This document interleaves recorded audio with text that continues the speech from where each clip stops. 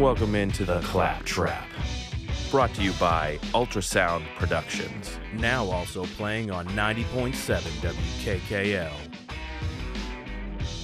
Alright, so we are back again for another episode of the Clap Trap here. I got Matt back with me. We're actually kind of doing this not in studio today. We're doing it on location. No, that's not the way to describe it. We're just doing it at my place. So if you can hear that it doesn't sound as great quality, that's the reason why. Not that matters. But the takes will still be as trashy as well when we get through this stuff here. But, got Matt back in. How you doing, Matt? Dude, I'm comfortable. It's nicer than the studio. Yeah. I don't apologize for nothing. It's a good setup. Sitting on the couch instead, just kind of talking away here. And more relaxed vibes for it. But we're still going to be able to get into everything that we want to talk about today. I want to talk about the Red Sox and how they've been doing so far. You know how I've been talking about them lately. It hasn't been doing good. They haven't been doing good, I should say. We have the Patriots, obviously, with a lot of different things going on. Maybe a little bit of controversy, especially in this room, about some. Yeah, Matt's ready to go. He's got his hands washing. And, we got Cam Newton situations. We've got some questions from our number one fan. And, some good stuff to talk about there. And we are also going to talk about some Celtics stuff because there has been some updated situations and things that I just haven't gotten to talk to with Matt about the Celtics as well. So, starting off, we are going to go with the Red Sox here. And just as we did it before with Matt and I having this conversation, it is recorded on Thursday. So, this is yesterday here. I know that you're hearing it today on Friday, but we are recording as of Thursday night. And the Red Sox are currently playing against the Twins, who they just lost to last night in a horrible game where you ended up battling back from being down 4-0, and you got back into that game, and then you end up blowing it with this new Robles guy that we talked about, or we've talked about how the Red Sox didn't really go after any pitchers, right? And they got Kyle Schwarber. Woo, he hit a home run. That was awesome. So that's great and all, but at the same time, what was the thing that let us down? Is the pitching staff. So I don't know if you were into this game the whole time through yesterday, or if you saw that one. But yeah, I mean, I couldn't believe that they're losing in just the most fun, like historic types of fashions right now. It's crazy. I mean, you come back 4-1, tied up 4-4. Yep. And put up a 5-piece in the 10th inning. I mean, I don't know.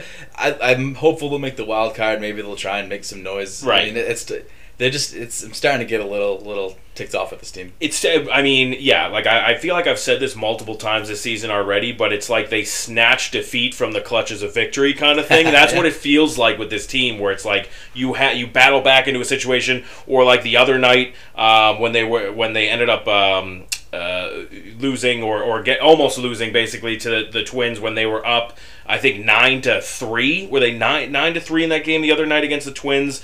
Let me see. I'm just checking back real quickly here. Yeah, 9-3 in that game. Going in to the 6th inning, they ended up giving up 5 total runs over the next 2 innings there. And if it wasn't for a late Kike Hernandez home run, they would have lost that game to the Twins the other night as well. And the Twins are not a good team. We're talking about 54-71.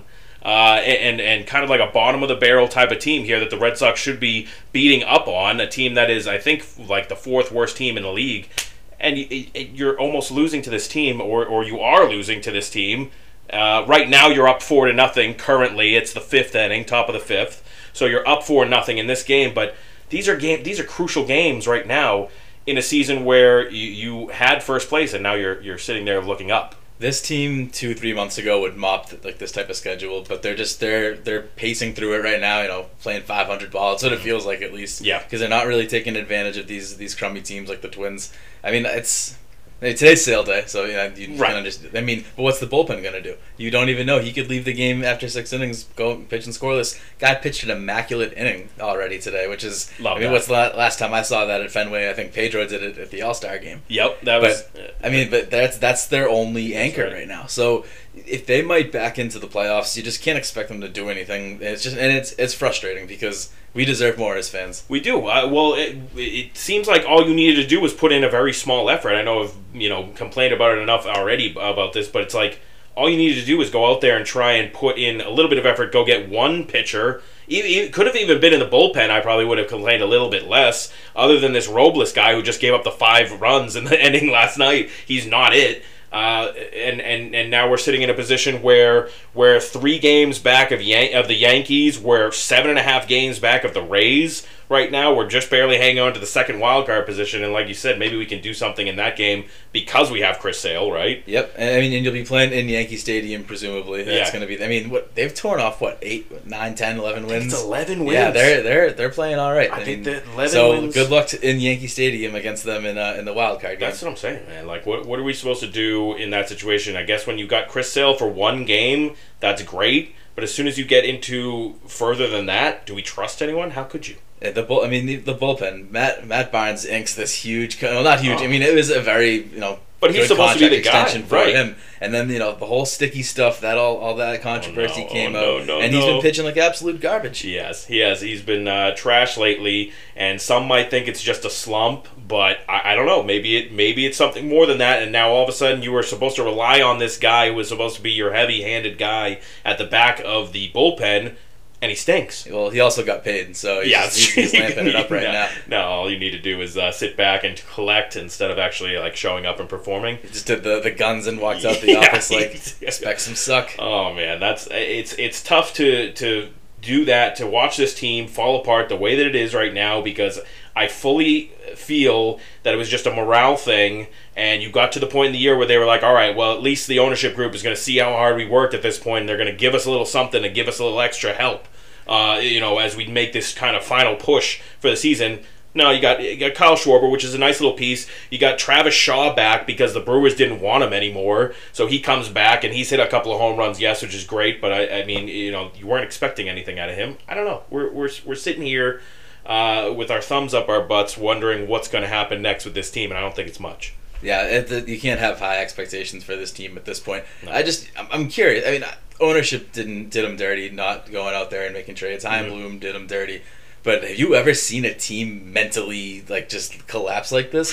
We didn't get any help. No. You just tank. Yeah, I don't know. Maybe they were playing so far above where they were supposed to be that it finally came through. Maybe it's the sticky substance thing with the pitching staff. I don't know. I always kind of felt confident in the bats. It was the pitching staff that are like, where these guys are pitching out of their minds at the beginning of the year, and then all of a sudden, now they can't do it anymore. So I know, but they were holding it together post sticky stuff for maybe a month and a half, however long. It's just ever since the trade deadline, it's just these guys went. I don't know. They just went limp. I don't get it. It's a good way to put it. I think that's a great way to put it, actually. All right. So the other things that I did want to kind of talk about with the Red Sox, other than just how bad they've been playing recently, which you can talk about that as much as you want, but I wanted to talk kind of about what we think this team should do going forward, as far as or what we want to see happen, especially with the other teams around us, because what's about to happen starting tonight is the Yankees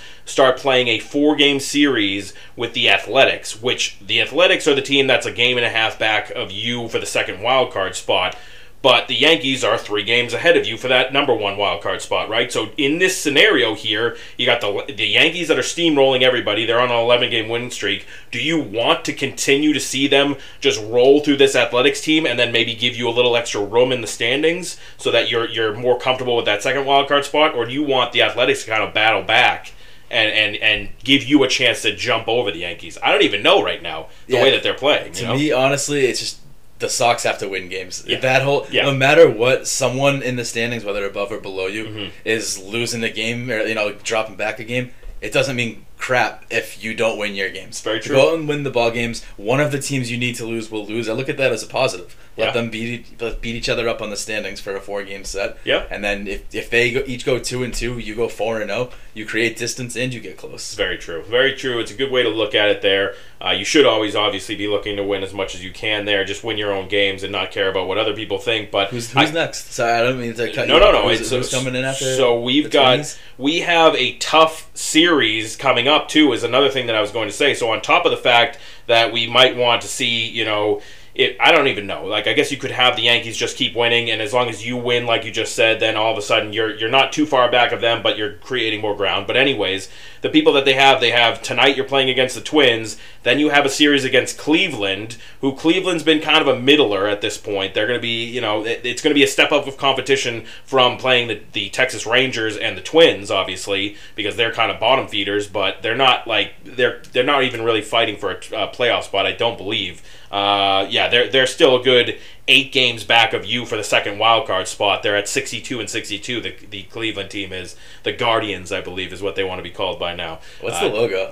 What's a Guardian? I don't know, man. We should look that. I think it might actually just be like the word Guardian spelt out in that. Yeah, but you gotta have a mascot running around doing it. Who's your Guardian, guys? And just take the feather off the head and off the headdress. You just have that guy and just give him a shield or something. Now he's a Guardian all of a sudden. But you have the Twins series, and then you have the Cleveland series that we are going to face them next, which that is going to be actually an away series for us. So that's 3 games in Cleveland there. Then you start, to end the month of August, a Tampa Bay series that is 4 games long and in Tampa. So you're about to go from playing against Cleveland, who is a step up from the Twins, and you can barely handle the Twins right now, to then having to play the first place in the division, Tampa Bay Rays. It's going to be really tough to this is going to be kind of like the make or break point of the season, right? They can make some changes and change the outlook of their season during this next stretch. I mean, it's the end of August right now. We've got 5 weeks of baseball left. Yep. They can try to make changes, but what do you think's going to happen? What if you were going to bet on it? What do you think the outcome's going to be? Yeah, I don't see how they're going to put in that great of a performance against the Rays team, who has got their stuff figured out and went and fixed their problems at the trade deadline, when you can only rely on Chris Sale Day, as we've just kind of been talking about. And it's not even that you play Cleveland and then you play the 4 game against the Rays. It's that then you play another series against Cleveland before you play another series against the Rays. So you're playing the Rays 7 times. And 5 times to start off September, but seven out of your next 10 games against the Rays. Not great. And I wish they were meaningful. I wish they were. It's the only way I don't think they're competing for the division whatsoever. I think that's far. So at this point, it's sort of like you're just trying to tread water against these guys in order to stay in the wild card. You're going to have to do that. You still have 2 series against the Orioles at the end of September, so that'll be games where you have to beat up on them. You're going to have to hold. Big win last night out of Baltimore. Right? Yeah, congratulations. Yes, great job. It was against Shohei Ohtani too. Yep, Granted, he had been pulled out of the game. This is a bullpen thing, but hey, don't be counting out the Orioles. I think you get the scores up over here. I'm pretty sure the O's are up. Yeah. I think that they're streaking, right? Yeah.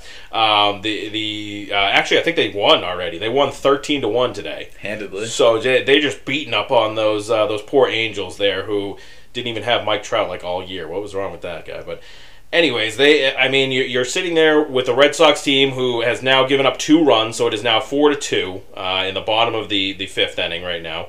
And if they blow this game to the Twins, you're now looking at being in a position where you're falling further back in the wild card race, because I don't even know who as I said before, Athletics are playing the Yankees, so you don't know who's going to win there, right? I guess you want the Yankees to win if you keep winning games.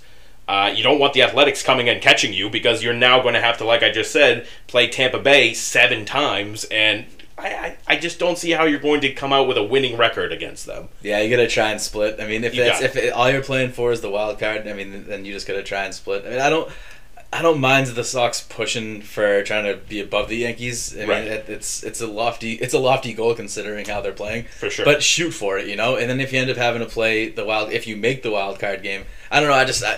It's almost like when you're rooting for just the guys behind you to not do as well. I feel like you're just not. It's almost like a defeatist mentality kind of. So I'd much rather see them try and compete, maybe get that home game. Well, maybe I'll find some tickets on the side of Lansdowne right before the game. Watch Chris Sale win a nice play-in game, and then they'll get beat up after that. No, he'll pitch 6 strong, and then they'll blow it in the late innings. Oh my God, yeah. I mean, this is an extreme defeatist right now. That's how I feel right now with this Red Sox team. They've given me no reason, and I don't even know. I don't want to necessarily blame the players. I feel like they did a great job doing what they could, because I didn't expect much out of them this year. Obviously, and I've said it a million times, I'll say it again, it's all about the ownership group. They yeah, just, they but didn't you know, want to. I agree with that statement. But how mentally weak are you if just not if you didn't get the cavalry didn't come in and So you you just give turn up. off? Yeah, that's. Yeah. I mean, so would that have happened in the playoffs anyways? We'll see. I mean, Very true. obviously the little fanboy in me just wants to see them go on like a Cinderella story run to end the year. But that would be great. Yeah, well, Highly doubtful. exactly. Highly doubtful. All right, so we're switching it up now from the Red Sox me complaining and moaning about the Red Sox, to now we're going to see or peek inside what the Celtics are still doing in this offseason. And at the beginning of the offseason, or through a good amount of moves, I was saying that Brad can't miss. He was just, kept going, kept steamrolling through these moves, getting rid of Kemba quickly. I thought, what he was able to do with some of the contracts and things like that. I think that we were moving this team in the right direction. And then came down the pipe some interesting extensions, including the newest one that has happened, which is Josh Richardson, a player who the Celtics got, and I thought that he was going to fill a great need for a bridgy team that was going to be able to be a one-year contract, and then we kind of move on from that. He has now been extended, and though it's only for one more year, it makes me question kind of what's the path here that we're trying to take, because in my whole recollection of what things were going to be, it was about setting this team up so that next year we can go after another max free agent, right? It's not bring in all these one-year deals and then just extend them a little bit so that we continue the bridgy seasons. I don't know how you feel about it. See, I don't think it takes that much off the table in terms of going for max players. I won't call them free agents, but max players. And, right. In next year after, whatever. And here's why. How many of these trades, or even free agency moves, like we've seen it a million times with the Celtics, it ends up technically going down as a sign and trade. So that way you can maneuver the cap, right. You can get people, you can sign people in that, you can go over the tax if someone's already a player. So to me, it's like if they probably know they're not picking up any big names like this season, like before the season starts. I don't know how you could. No. So at this point, it's like, hey, let's get all this money on the books because everything will go down. Almost all free agency stuff ends up going down in some, not most, but a good portion of it. And if Brad learned anything from Mr. Danny Ainge, that's how you have. I mean, the guy couldn't. Yeah, that. What I do like about Brad Stevens is the fact that we don't sit around like, did he win it? Did he not win it? Did he? Danny tried to get blood from a stone on every single trade. Yep. Brad's just making moves. It's debate. You can debate good, bad, whatever. He's taking action, which I love as a season ticket holder. Yeah. I'm excited. I mean, they are bridgy, but I think if they're gonna let Brad execute the way he is, I think we're maybe a year, 2 years away from something special on this team. That's fine, and I'm completely on board with that. And I think that we ruined or got some years ruined because of, like you said, that whole mentality of blood from a stone kind of thing, where he was asking too much, when if we had just kind of gone ahead and got some of these guys in here, maybe there would have been some different outcomes. I'm not going to tell you that they would have won the championship, but maybe the team would have looked a little bit better if Danny Ainge wasn't really pursuing everything to the very last second and last pick there. And that seems to be the difference between him and Brad, is Brad's a little willing to come back from that, right? And he's like a new GM, whatever you want to call it that too, but he's willing to kind of, his standards are not like, I need to fully force the fact that I overly won this trade here, which is good. The extensions, though, I'm interested to see. But like you said, you're kind of getting the money on the books. And if it means it's easier for him to be traded because he has an extra year or something like that, I'm also more on board with that as well. So I think that there's some different situations that could go on, but it does seem as though the sign and trade type thing will have to be a part of it. Yeah, it seems. I'd hope that's the angle, the direction right. they're angling for. Because I mean, believe you me, when I heard about the smart extension, I mean, I've talked about this ad nauseum.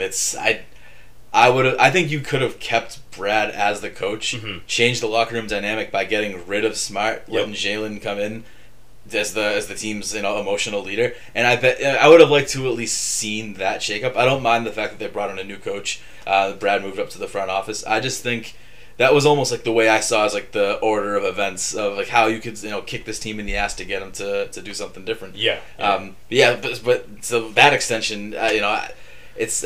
You think it's tradable. It seems like a tradable deal. You can't trade him for 6 months because of one of the NBA's great little rules. But no, I mean, I wasn't thrilled. I think it's the locker room still needs that shakeup. We'll see. Yeah, so I mean, obviously you got the new coach in there, so maybe he can take a little more command of the room. Which last year, like you said, it seemed like Marcus Smart at times had more command of the room than Brad Stevens, or at least he was kind of changing up the dynamic enough to go a different way with it, that we needed to get rid of Brad, it seemed, from that role.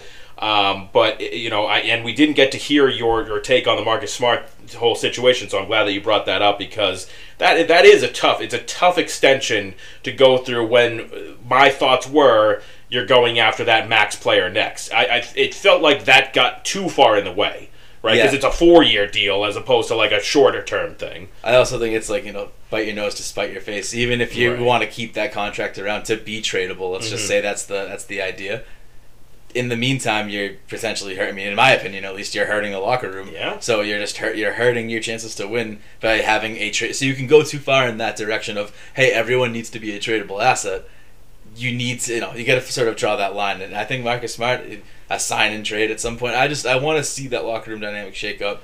He's a great energy guy, but he's not our starting point guard. I mean, at least he shouldn't be. Well, he's been great for the Celtic way, and we've loved that. And also, I just want to take a second to say, because we are recording this on Thursday, but happy birthday and R.I.P. to Tommy Heinsohn. But he, exemplified or was the epitome of a Tommy point, Marcus Smart, throughout, and he still is going to be for the next foreseeable however many years here for the team. So that's great, and we love that about Marcus Smart. No one's denying that, but at the same time, there has to, like you said, that shakeup needs to come, because we've tried the Marcus Smart thing, and it can only get you so far, right? We've seen the peak form of that, and it's great, and we love that, and he would be great on a championship team if you had the right pieces to kind of be above him. But now we're at a situation where he's not really in those cards for this next rebuilding style of this team, right?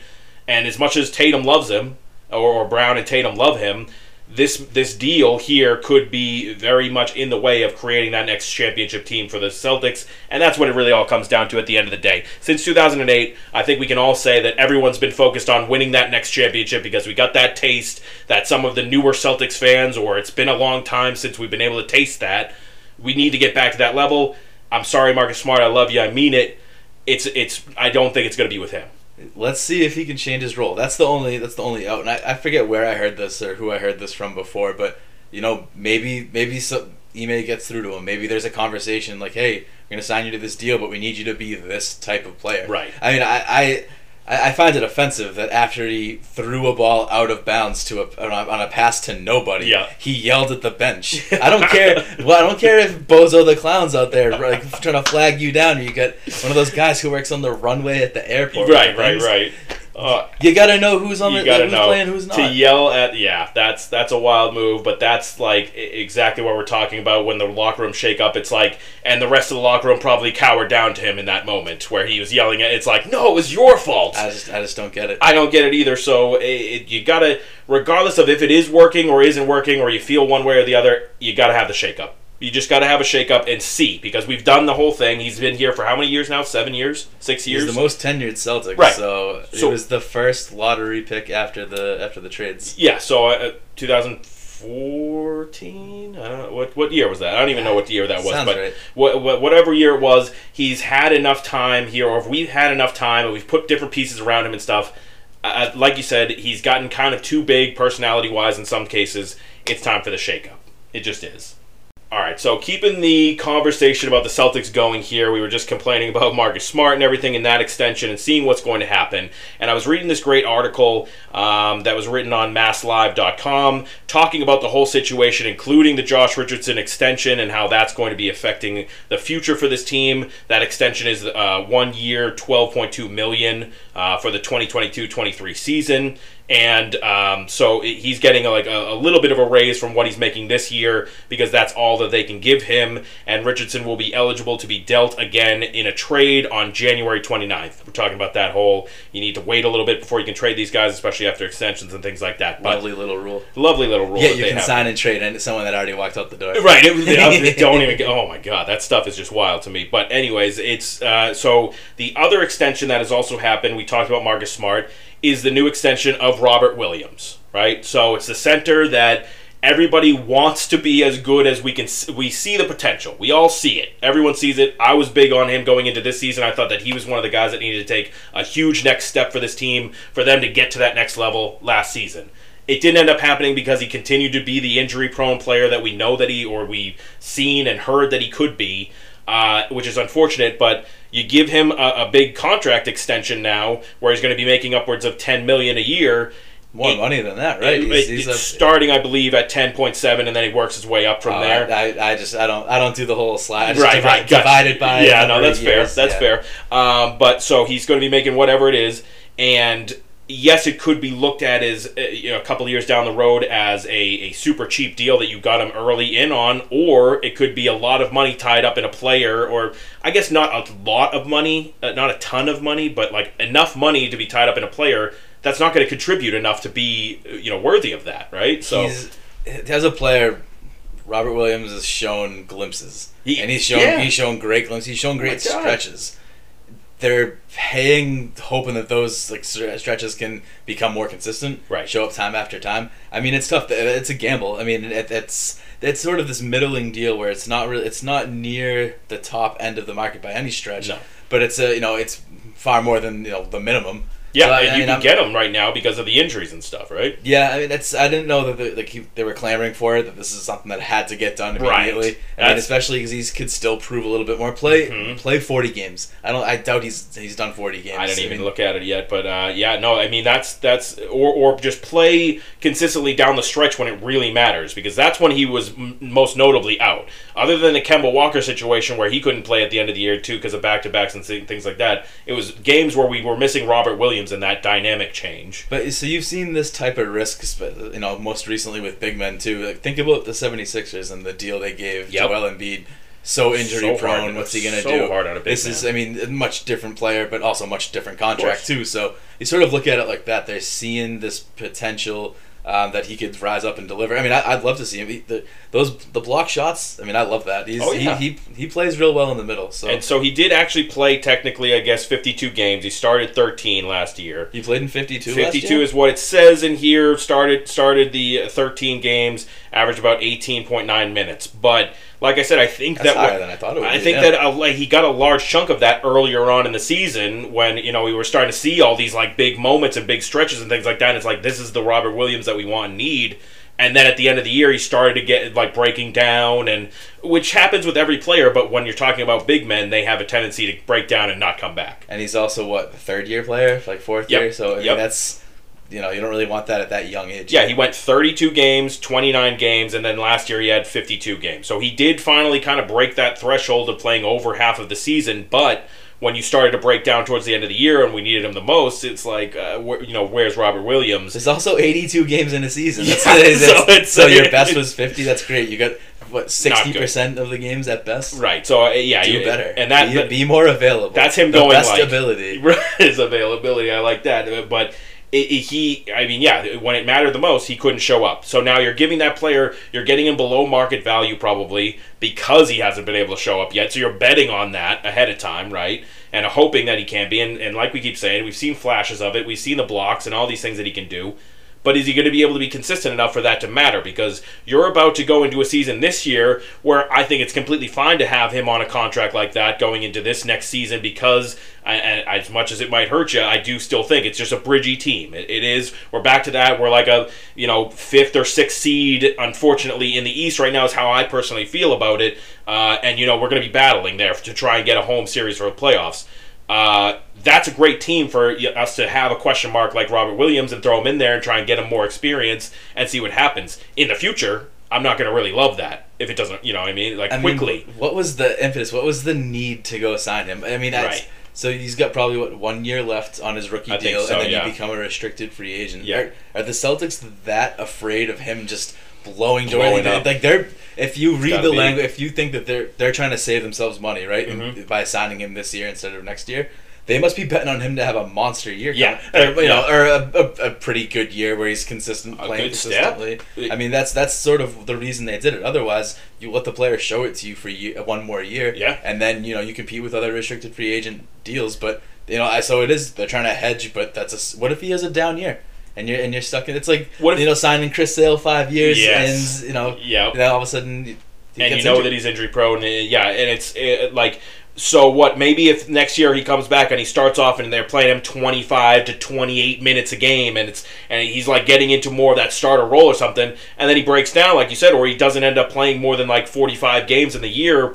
It's like that experiment is a fail and not necessary to give all this money to this guy right out the gate. 25 to 28 minutes just seems steep for him, and then you that's what you need. That. What's the average guy going for, like 32, 40? Like, I mean, usually like 40. Starters around. I mean, you're getting into the 30s there. You should be a starter. Maybe a big man, you're averaging like 29, 28, something like that. But you should be getting over 30.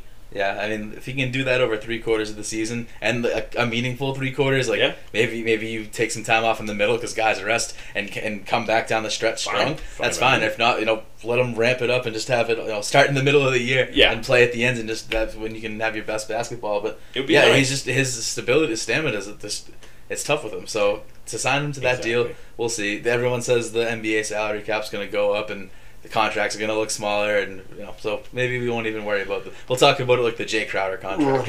That would be nice. If he was productive like that consistently, at least at a Jay Crowder level, I'd be happy. 27 years for $7 million a year, just the forever contract. The forever, I like that. But once we roll around to the 2022-2023 season, and I'm going back to this Mass Live article that I was reading about, that is when the real questions start to come in, because at that point, the Celtics payroll is going to have Tatum at $30 million, Brown at 28.7. Horford is going to be technically 26.5 with a 14.5 guaranteed, and they could easily buy him out. So that'll be, that could be washed. Stretch provision on that too. Right, they can stretch out the bonus, so it'll be 14. So you're talking about 4 and change. Exactly. So they can make that much less. So that take that for what it is right now. But you got Marcus Smart at 17.2. Robert Williams at 10.7, and then you got guys that are going to be coming in as team options like Romeo Langford at 5.6. Grant Williams might be a guy that needs to go at 4.3. These guys are going to all add up at the end of the day. So what it's looking like right now is they're going to have $141.7 million tied up in 10 players going into that 2022-23 season.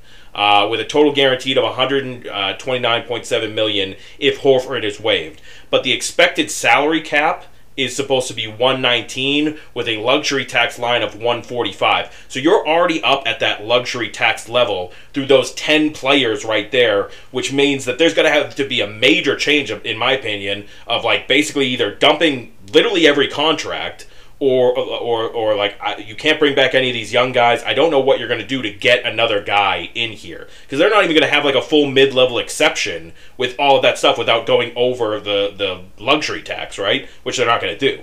So I mean, they've done it in the past, I'd assume. I mean, they've gone into that line, but the other thing is, sorry to cut you off, the hard cap is 151.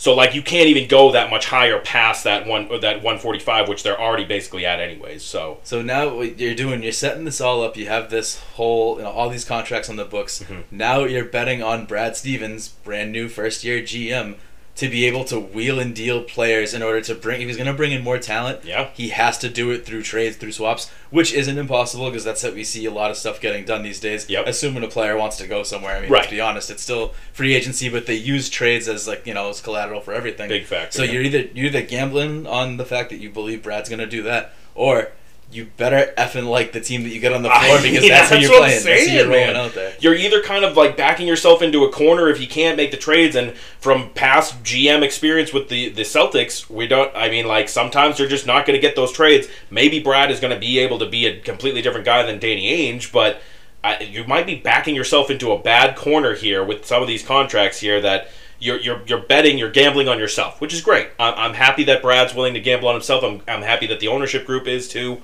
and maybe he's going to be able to get it done. But that's a big question mark. Yeah, I mean it's a good gesture from Wick where it says, hey, you have a budget, don't use the full budget, because having the actual contracts can be an asset in trades, dealing whatever. So I mean, brand new GM, I think there's sort of a committee feel to I think Wick's probably a little more involved in the GM roles than he's been in the past. This year, and that goes. I think that's logical. Yeah. So when he says let's use all of this money, use all this, so I mean that's a good sign. I think that they'll they dip into the luxury tax if they have to. But I mean, I think it's really about let's have these contracts on the books.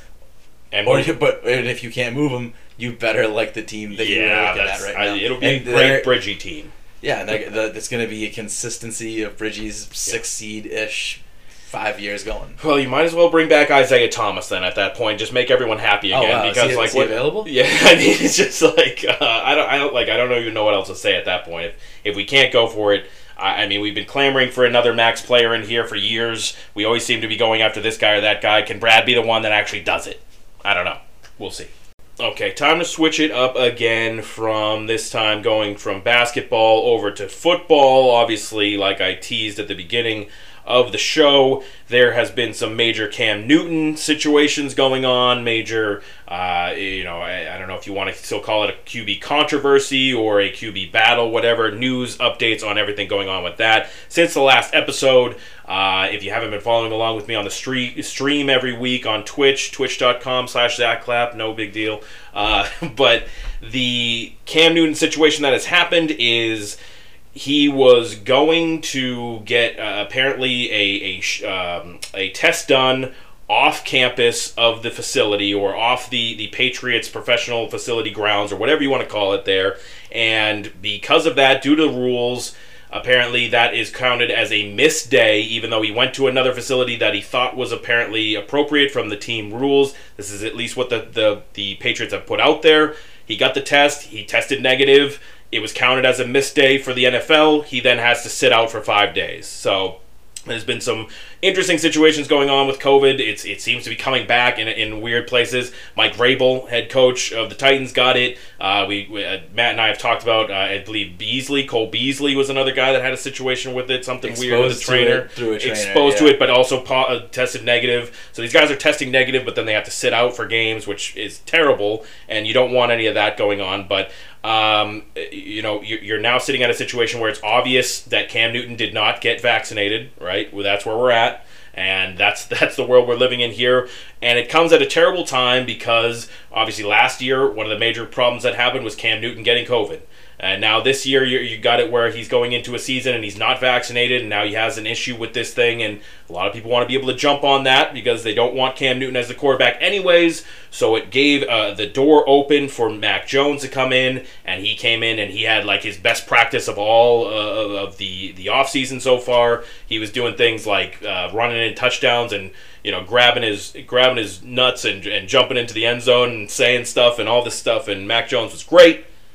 But now you got Cam Newton coming back, and I know that we had a little bit of an interesting conversation during the week about the whole COVID situation there, and I kind of wanted to just get it all out. What were your feelings about that whole situation? I'm not going to jump straight into COVID vaccination. That's a topic. That's a conversation I'm willing to have, no problem. It does make it a little bit tougher. Yeah, let's stick to the easier stuff. That's fair. I look at this and I just think it's all it drives me effing bonkers. Is really what I'm trying to say. Okay. Because you have the greatest quarterback of all time. Egos let you push him out the door. Whatever. Rank and file, right? Mm-hmm. You've got someone in here who is inconsistent. They're not great on the football field. Their behavior is it's unpredictable. It's subpar. He loses concentration, takes the team's concentration away, misses time for all behavioral stuff that's operating procedure, shit that Bill Belichick cares about, that his whole military background. Why are we fighting? Why is it such a hard push for Cam Newton? Just take the vaccination stuff away. The guy his play doesn't justify the special treatment that he is getting. Right. And you wouldn't give the whole tying it all back, you wouldn't give the greatest of all time any wiggle room. And this is the type it drives me bonkers that there's such a opposition to moving forward, and maybe we're all effing wrong. Maybe Mac Jones is going to be week 1 starter, but stop messing with us. Just come out and say it. Then. This is stupid. I mean, hey, if you listen to me, I don't think that Mac Jones is going to be the starting quarterback week 1, regardless of how good he's done. I think he had, and once again, today is Thursday, so we just had practice today, and it looked like both quarterbacks, or from what I've heard, both quarterbacks were not great. I think that Cam Newton was like 4 of 6, didn't have a ton of reps in there on his first day back, and Mac Jones was like 10 of 21 with an interception or something like that. Not great, either one of them. So yeah, Mac Jones did not capitalize on so that's tough to see, because there's been other times during this preseason when it seemed like Cam Newton opened that door and faltered, and Mac Jones didn't necessarily just take over the job, right? He's had his great moments, and he's looked good in preseason games, and he's done these things, and he had a great practice against the Giants when Cam wasn't there and everything like that. But then today when Cam comes back, and you could have just reinserted yourself right in Cam's face in front of the whole team, and he doesn't do that either. I'm not saying that Cam Newton came out and won himself the job today or anything, because he certainly didn't. From what I heard, he didn't play good either, but it's tough for me to want to throw this kid to the Lions, per se, when I don't even know if he can beat out Cam Newton right now for a starting job in the NFL. I know that it's the new kid, and everybody wants to see what the first round pick can do, and that's great and everything, but I do still think that there's value in giving him a little bit of time to prepare himself more for this NFL. I feel that you got Cam Newton. Wring as much as, I've said this before on episodes, wring as much as you can out of Cam Newton. Run him all the time. This team is built to run and play defense. And then you bring the Mac Jones, the McCorkle Jones effect in, starting in next year is where I feel like. It's 3 simple questions that I'm going to ask you right now. And I didn't give you this ahead of time, but this isn't believe me, you're going to follow my train of thought real easily. Go for it. Is Cam Newton the quarterback of the future for the Patriots? No. That's one. Second, are the Patriots going to win the Super Bowl this year? No, probably not. Second one. Third question, is Mac Jones the quarterback of the future? I mean, I hope so. You don't know. I don't know. You know 2 things. The third thing you don't know. Yeah. We're not going to win the Super Bowl. Give this guy the time to go try and develop, see if he can be the quarterback of the future. That's fine. I mean, the only other reason, if you're just trying to win 9, 10, 11 games in each season, that's self-serving for Mr. Belichick, who wants to get the wins record. I mean, that's let's not sit there and try and be middling. Like we just talked about the Bridgie Celtics and all this. Let's try and swing for the fences, be great, and find out what you have in the kid. You're not serving anyone any good by, if you know you're not going to be a Super Bowl team and you know this guy's not the quarterback of the future, why don't you just move forward? Do you see any value in winning a playoff game this year? Do you see, with Cam Newton, do you see them having any value of getting to the playoffs, whether it's 11 wins, 10 wins, 12 wins? I would assume it's got to be at least 11. You get into the playoffs, you get a good enough matchup, and you win a playoff game with Cam Newton. Do you see any value in that for the whole team? We want to get back to some level of consistency. We're never going to go on a Super Bowl stretch like they just did with 3-3. That's never going to happen again. We want to be competitive. We want to be interested in the long term and continue some level of consistency, right? Yeah. We just said Cam Newton's not the quarterback of the future. Mm-hmm. So it's great if they go to the playoffs, if they win a game. Who effing cares? You gotta try and build another. I always look at the Steelers this way. They've had some off years, but you put out a great consistent product 4 out of 5 years, 8 out of 10 years. Just do that, because I'm not naive. We're not going to go on Super Bowl runs like that ever again. And you shouldn't expect that. Yeah, so put out a consistent product for the long term. That's fine. Why do you have to put Cam Newton out there? And why are you defending him beyond all the other crap that is just attached to making him your starting quarterback right now, let alone the gameplay? I just personally feel that Cam Newton gives you the best chance to win this year with the way that this team is built. I feel as though with Mac Jones, what you could be doing is setting him back a little bit by going out there, sending him to the Lions with subpar receivers. And yes, you have a couple of safety blanket tight ends there, but if your best wide receiver that you're going to put out there is Jacoby Myers for Mac Jones, I just don't see the point in him going out there and having a bad season where they only win 6 or 7 games. And I'm not saying that they wouldn't be able to win the 10 or 11 games with Mac Jones. They might be able to. But if he's going out there slinging it all over the place to wide receivers that can't handle it, and he's getting interceptions, and he's getting not even necessarily 100% because of him, because of the subpar receivers that he has around him. I think that could be detrimental to him. I don't think that that's going to completely dismantle his whole entire career. I'm just saying I want to give him more time to be able to, practice being a professional, practice being in that locker room, and being a leader of men and not boys in college anymore. And you get that time because Cam Newton still has, in my opinion, enough to get you to a playoff game and possibly a playoff win this year.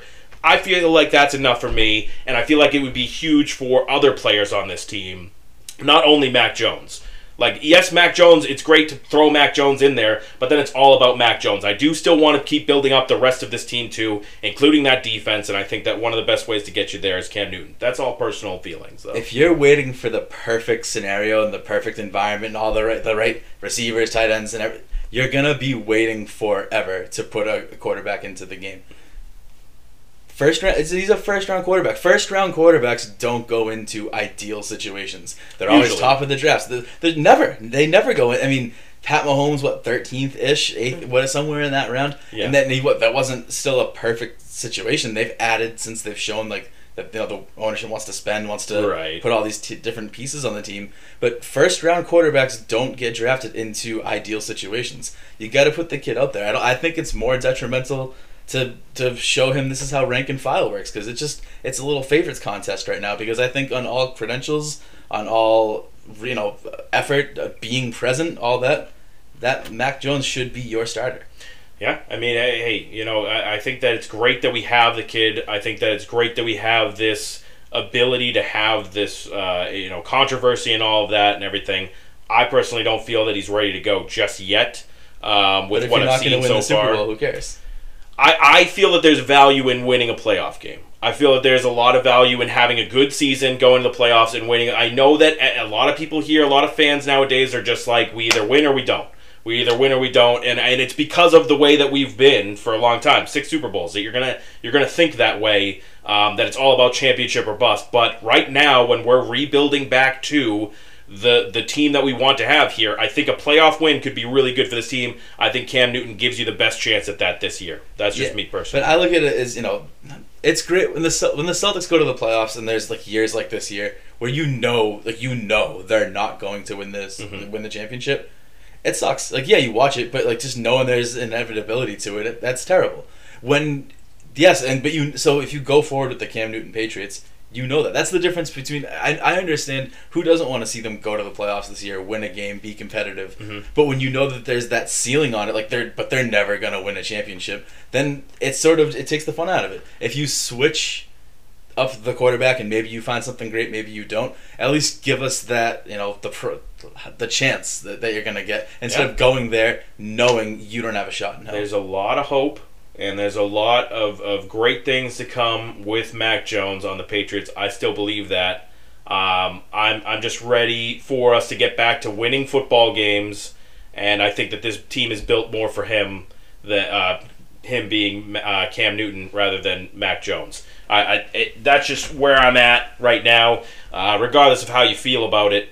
And I completely get where people are at, wanting to just see what we got with this kid.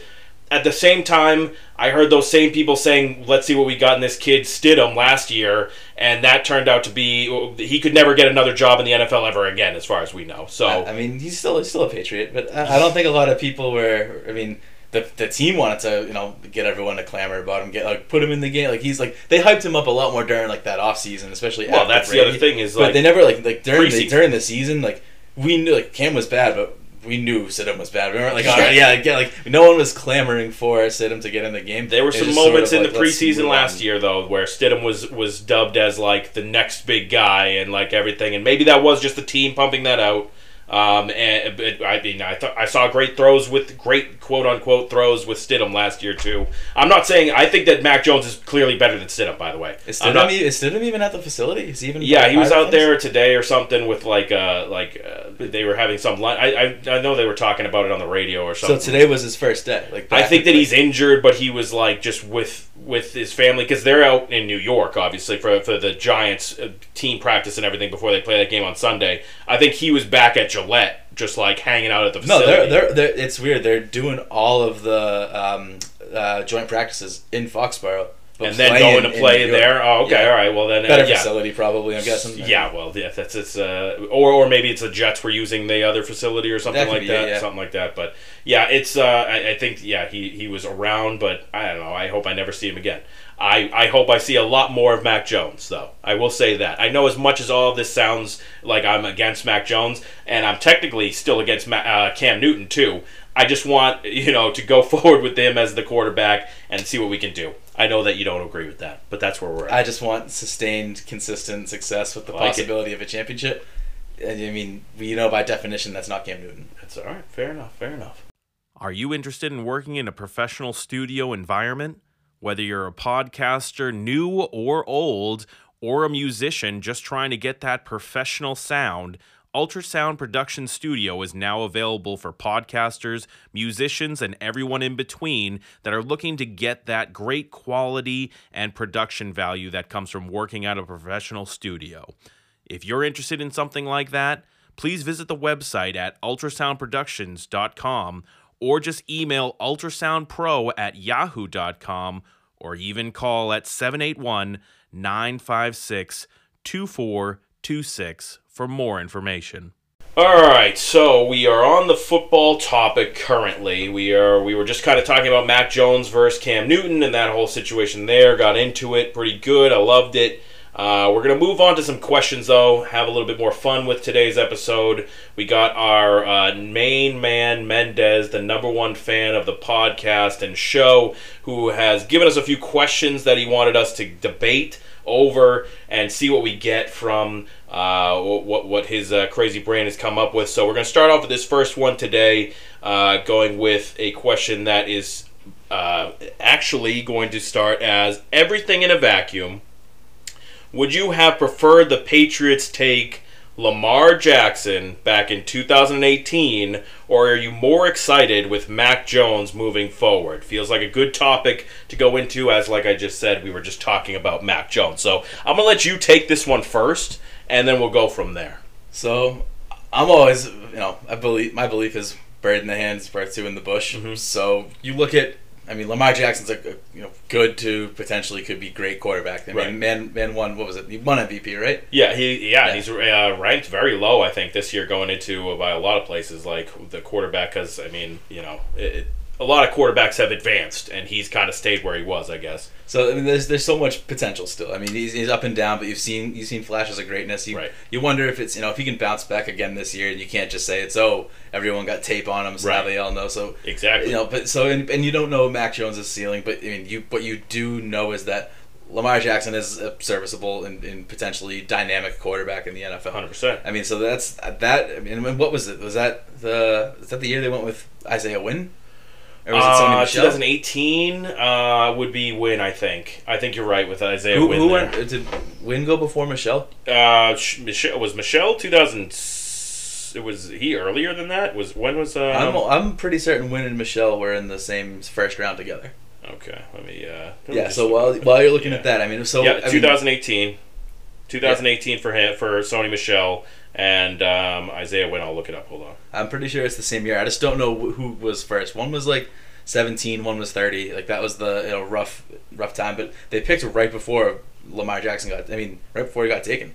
They had the chance. It was the last pick of the first round that Baltimore went with it. So the alternative would be Isaiah Wynn, who I don't even know if he's healthy. He also got steamrolled against the Washington football team, and the other you just shipped out for a 4th and 6th round pick. Right. So yeah, I would like Lamar Jackson over that return right now. Right. So and if he would at least give you a solution, give you an answer, if not for the short term, hopefully the long term. Right. But you have something you can win with there. You just got to build around him correctly and then coach around him correctly. Yeah. No, I hate that we can't be against each other on this one here, but I feel like exactly the same way. I would have taken Lamar Jackson. He's a much more proven commodity. I'm upset that they didn't take him back then, because what they could have transitioned into is what they envisioned the Cam Newton offense to be, right? right? He is the ultimate version of that Cam Newton, being able to run, move, play action, whatever you got to do there. He gives you so many options,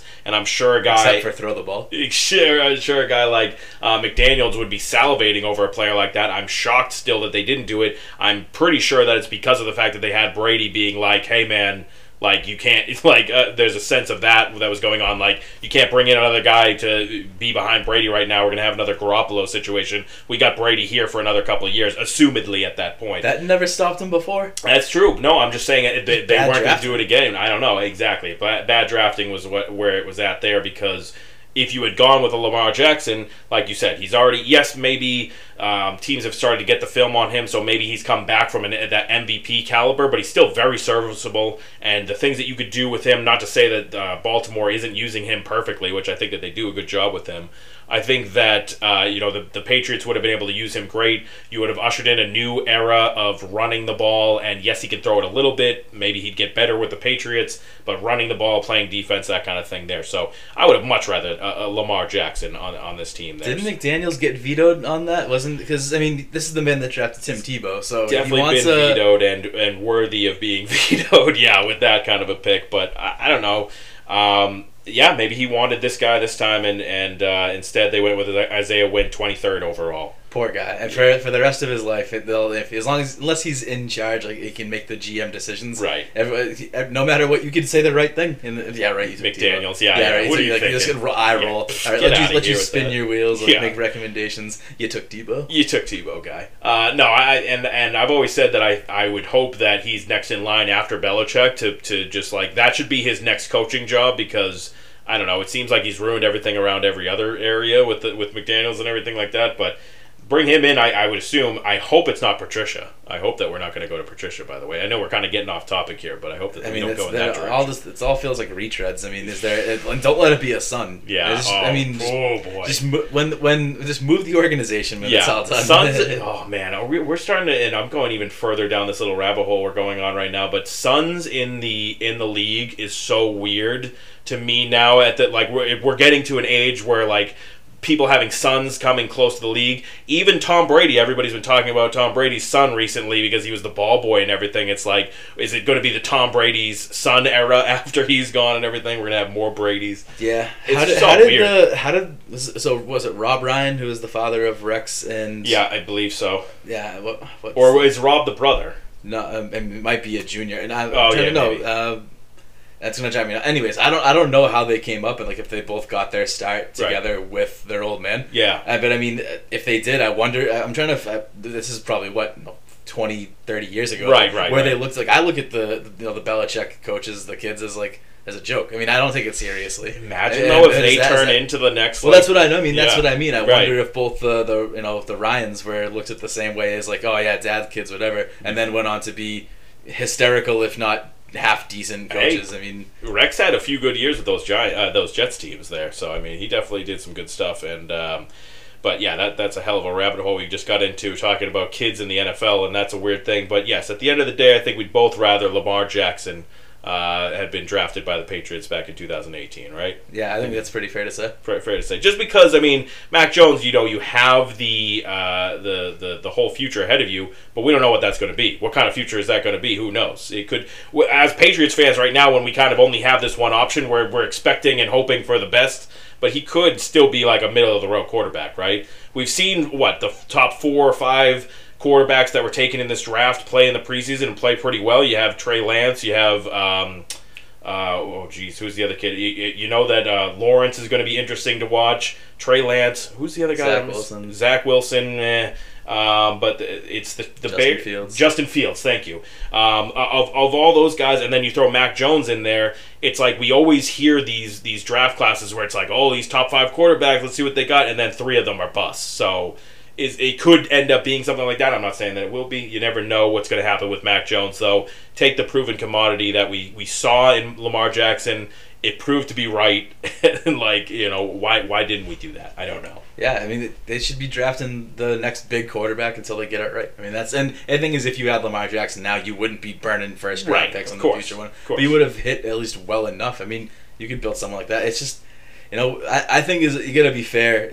You sort of lower the standards for the Patriots. Like, you're not going to get Tom Brady. You're not going to rebuild that dynasty. Right. But, work on the new next thing. Why couldn't Lamar Jackson have been like a scat back / like work him into some different formations or something goofy like that during that year when Brady was there, and then we give him the keys? I don't know, because Josh McDaniels would be the brain behind it, and I think like, you let him go on his own, and it's like, again, you put out Debo. Yeah, dude, like that's all they have to say every time. That's a funny one. Okay, moving on. Question number 2. We just had that question about Lamar Jackson versus Mac Jones. Pretty easy. We were on the same side there. Now we're going to get a little bit further into Patriots lore. And, this is always a good conversation starter around groups of friends around New England when talking about the Patriots. And a lot of the time, those conversations boil down to who's more important, right? Who is more important to certain situations throughout the eras or the decades of dominance of the Patriots there, the dynasty. And so this next question that we got here was, who was more important to that Patriots dynasty, Edelman or Gronkowski? So we might differ on this. I sort of look at it in a couple different ways, right? Gronk is the most unique player. He's one of a kind, one of a generation talent. Like, changed the way things were done. Never seen. Yeah, I mean, you saw like the Jimmy Grahams, like the basketball players converted who didn't really block that well. But Tony Gonzalez obviously was but Gronk's the best of the era. Like that's right. Like he owns that. For to be like that great at pass catching, that great at blocking. Just being everything. Just being. I love the personality. Like I know you soured on him at the goofy. end. Oh, we'll get into that. So there's that. I mean, there's that whole piece of it. Like, and I think that's So I do pick Gronk overall if you're talking about winning games, constant, sustained success. You can do that over Julian Edelman. Like he's Wes Welker 2.0, which just by definition shows you that he's not as uniquely important. Right. However, when you talk about individual plays or individual games, in terms of how think about that catch he made against the Falcons. Oh man, when he won the MVP of the Rams Super Bowl. Yep. He's had better individual games and individual moments than Gronk. I mean, but over the sustained success and like putting up ridiculous stats and helping win more games, yeah, definitely Gronk. But I think there's more highlight reel emotional moments as a Patriot fan that Edelman has contributed to than Gronkowski. I mean, one of the best playoff performers that we've ever seen in New England, right? In Edelman there. He's statistically wise, he was up there just like, dominating playoff runs and things like that. But yes, at the end of the day, it's got to be Gronkowski, I think, still. At the end of the day, like we said, he kind of changed the way that things worked in the NFL. You bring in these bigger tight ends. Yes, there were a few tight ends that were dominant in their day, but now it seems like more and more you're trying to go to that 6'7", 6'8", crazy big guy who can still catch and block and do everything, and that's because of Gronk at the end of the day. That's who he is. That's who he was. And as much as I did hate him, towards the end especially, for the way that things ended and the way that he messed around with the Patriots and, I want to go be a wrestler. Everything hurts. Oh, wait, I found CBD. It's fine. I mean, all that stuff aside, he was the most important thing, I think, of the two guys between Edelman and Gronk. He became the safety blanket for Brady. He made the biggest catch in the Rams Super Bowl. All of these different things happened where it ended up being Gronk. It was like if you could just get Gronk on the field even for a few snaps, a few possessions here or there, he's going to completely change the way that the game is going on there. So it has to be Gronk. Well, he did it in this past Super Bowl, right? I mean, even just he was only getting 3, 4, 5 catches a game during the whole season and even in the playoffs. But in the Super Bowl, connection right off the bat in the end zone. They hit him a couple times on the opening drive. I mean, he can be explosive. He can still be the old guy he needs to in small spurts. Yeah. I love Gronk and Jules. I mean, having them both, the personalities were great. I mean, luckily we don't have to really pick. I don't have I'm not really soured on Gronk's departure the way that you are. Mm-hmm. He wanted to go play on a better team with the best quarterback and better weather, and the easiest way to do that was the way that he did it. He didn't want to play for Bill anymore. Yeah. Pretty clear. And that's well and fine. But to screw over the team in that free agency scenario where he waited a week into free agency before saying, I'm retired, quote unquote, only to just immediately come back as soon as possible because we knew that was the move the whole time. Gronk, that's fine, man. Like, you didn't want to play for Bill anymore. I get it. Don't make the fans suffer by not going out and being able to go and get a tight end in that situation where Tom needed one still. Your main man, Tom Brady, needed another tight end. There were available tight ends out there for you to go get. You wait a week into free agency. They're all gone now. And then he's like, I'm retiring, actually, because we were waiting to have, hopefully, Gronkowski back. That's the part where I extremely soured on him, and that's where all the other stuff and, dancing when you're injured and all this other crazy stuff, like, you can put that aside. At the end of the day, you kind of screwed over the team at the last very minute when you could have just been like, guys, I'm going to retire. Go and get your other tight end. That's fair. That's fair. That's all I'm saying with him. So your issue's more with how he retired as opposed to how he unretired and wanted to go to the Bucs. Right. No, it seemed like it was kind of like an FU to Bill, which is fine, but the way that he did it also hurt us as fans because we didn't get to see as good of a Tom Brady last performance because you couldn't get him that extra weapon. He ends up going with old half-retired players. I think he had, Ben Watson that year or something they brought back in 2018.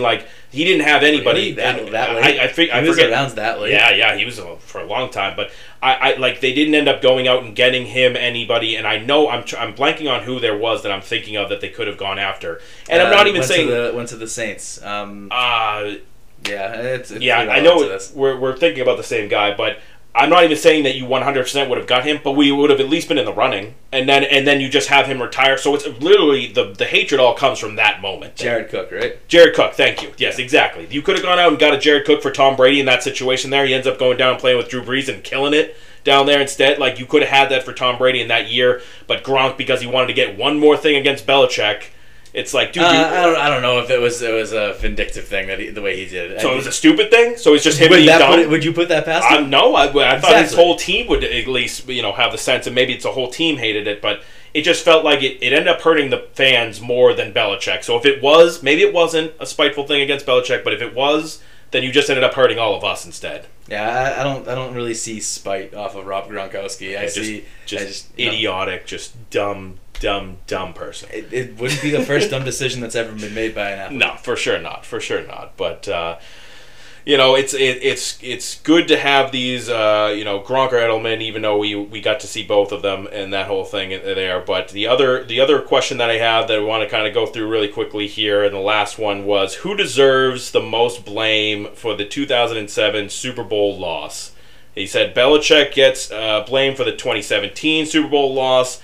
A lot, but you hardly ever hear anyone blame him or Brady for the 2007 Super Bowl. So who do you blame more for the 2007 Super Bowl? So you've kicked the first two to me, and I've taken this. I will take it first. That's fine. I'll let it kick back to you because I'll play off you a little bit because I could go a couple different ways with this, and I really it was a devastating night. But I'll let you run with it first. It's tough. It was a devastating night. I think I've told this story before on the podcast, but I was watching with not only just no Patriots fans, but just straight up Patriots haters or Giants fans only. It was a horrible predicament I got myself into, and I'm sitting there wishing death upon myself at that moment because I just didn't want to be there anymore. But anyways, besides my own downfalls there, what the real big downfall was, unfortunately, at the end of the day, was not being able to score enough points. As much as I want to be able to hate on that, the defense for not being able to stop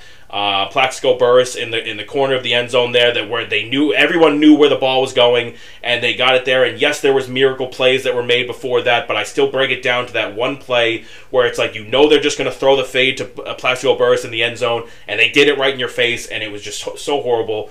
I still have to put it on not being able to score enough points after being the most dominant offensive team that anyone's ever seen in the league that year, and you kind of threw an egg. I don't know. I'm not going to put it all on Brady necessarily, but the offense as a whole needed to step up there. I guess I put it more technically. If you're going Brady is the offense and Belichick is the defense, I put it more on the offense. So technically, I guess I put it on Brady, but I don't put it on Brady, if you know what I mean. I mean, the Giants only scored 17 points. They did. This was a Patriots team that was putting up with 35 a game. Easily. And they were favored by double digits in that Super Bowl. And they hardly scored double digits in the game. That's what I'm saying. You have to put it on the offense. You have to. I mean, was Coughlin. They game planned for their him front four was insane. It was almost like the last regular season game. Yeah. Like gave them enough of a book to go against them and figure it out. Oh yeah. I mean, you look at it, right? They opened up with a whole first quarter.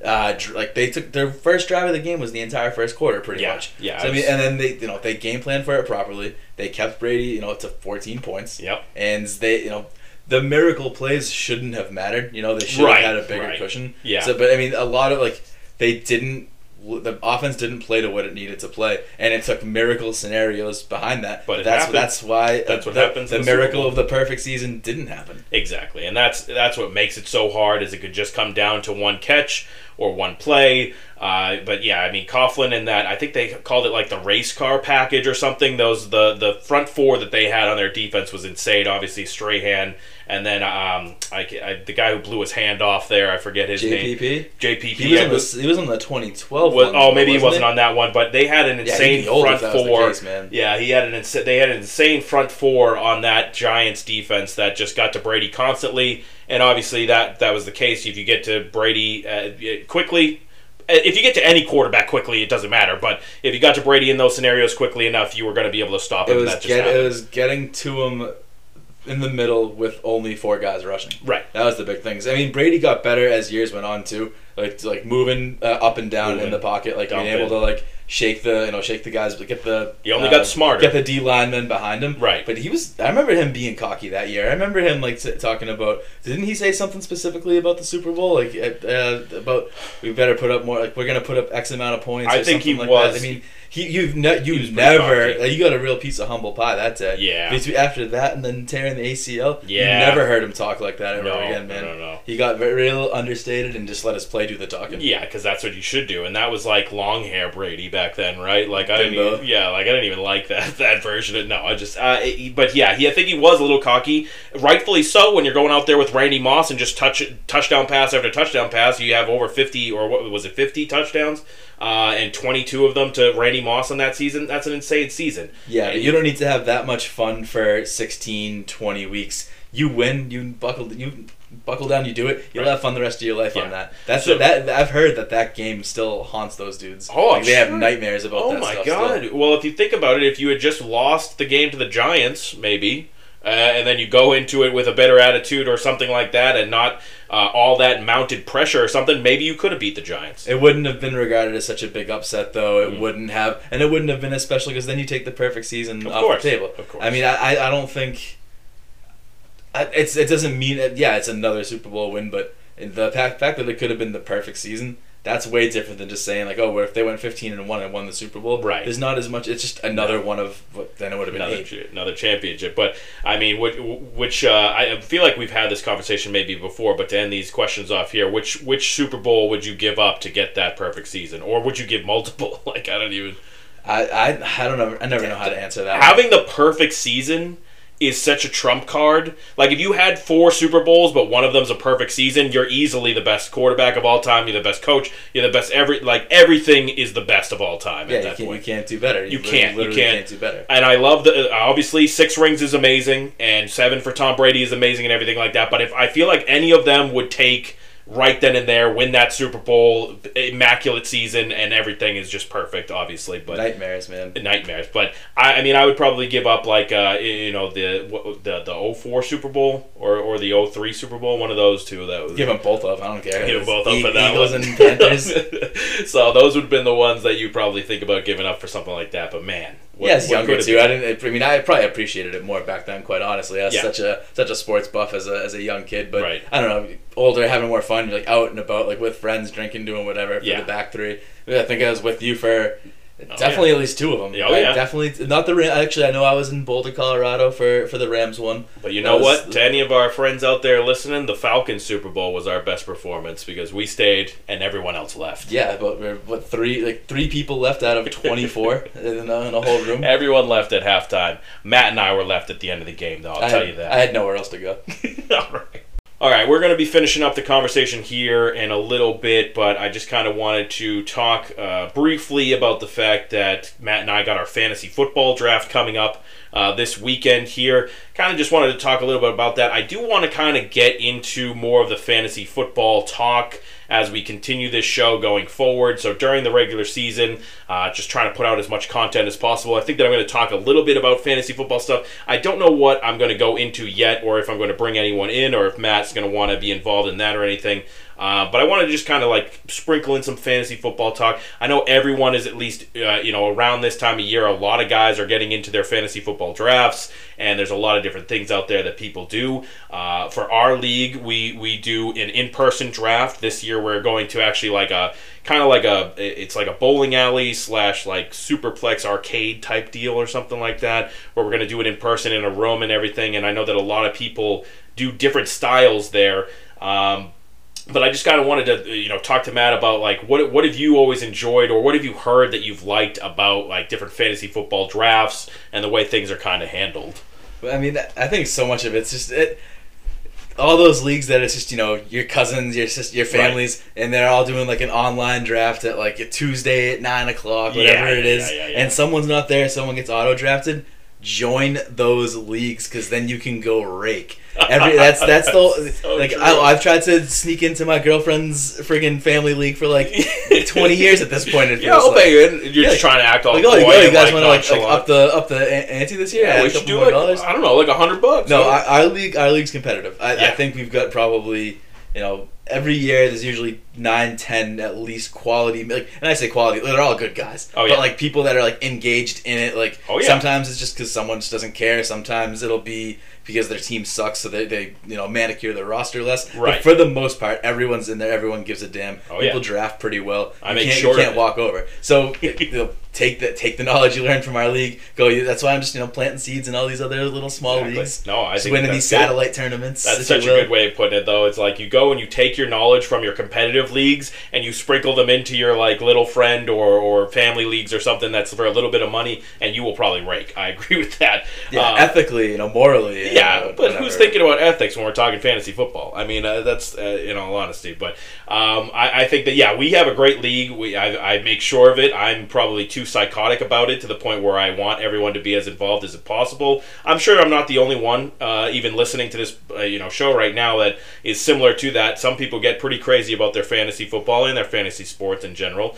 But I think that putting out a little bit of information from our side of things will be a little bit fun, right? I think that we could. I'm not going to sit here and say that we're experts or anything, but who is really an expert, right? At the end of the day, it's all educated guesses. Yeah, exactly. I mean, we can definitely throw out. I mean, do you do a lot of daily fantasy? I try and do some of the daily fantasy stuff. I'll get on like the DraftKings every once in a while and try and do some lineups, but mostly I am just the year-long stuff, and then obviously I do the gambling on the other side of things, which that's another thing that I wanted to kind of talk about here with everything, which was the gambling side of things, because it's not going to be really for the radio show at all. It's going to actually be pretty much strictly on the podcast episode. So if you guys are going to be looking for the podcast, it'll be anywhere they're found. Just search the Claptrap on Spotify, on Google Podcasts, Apple Podcasts, wherever you want to look for them.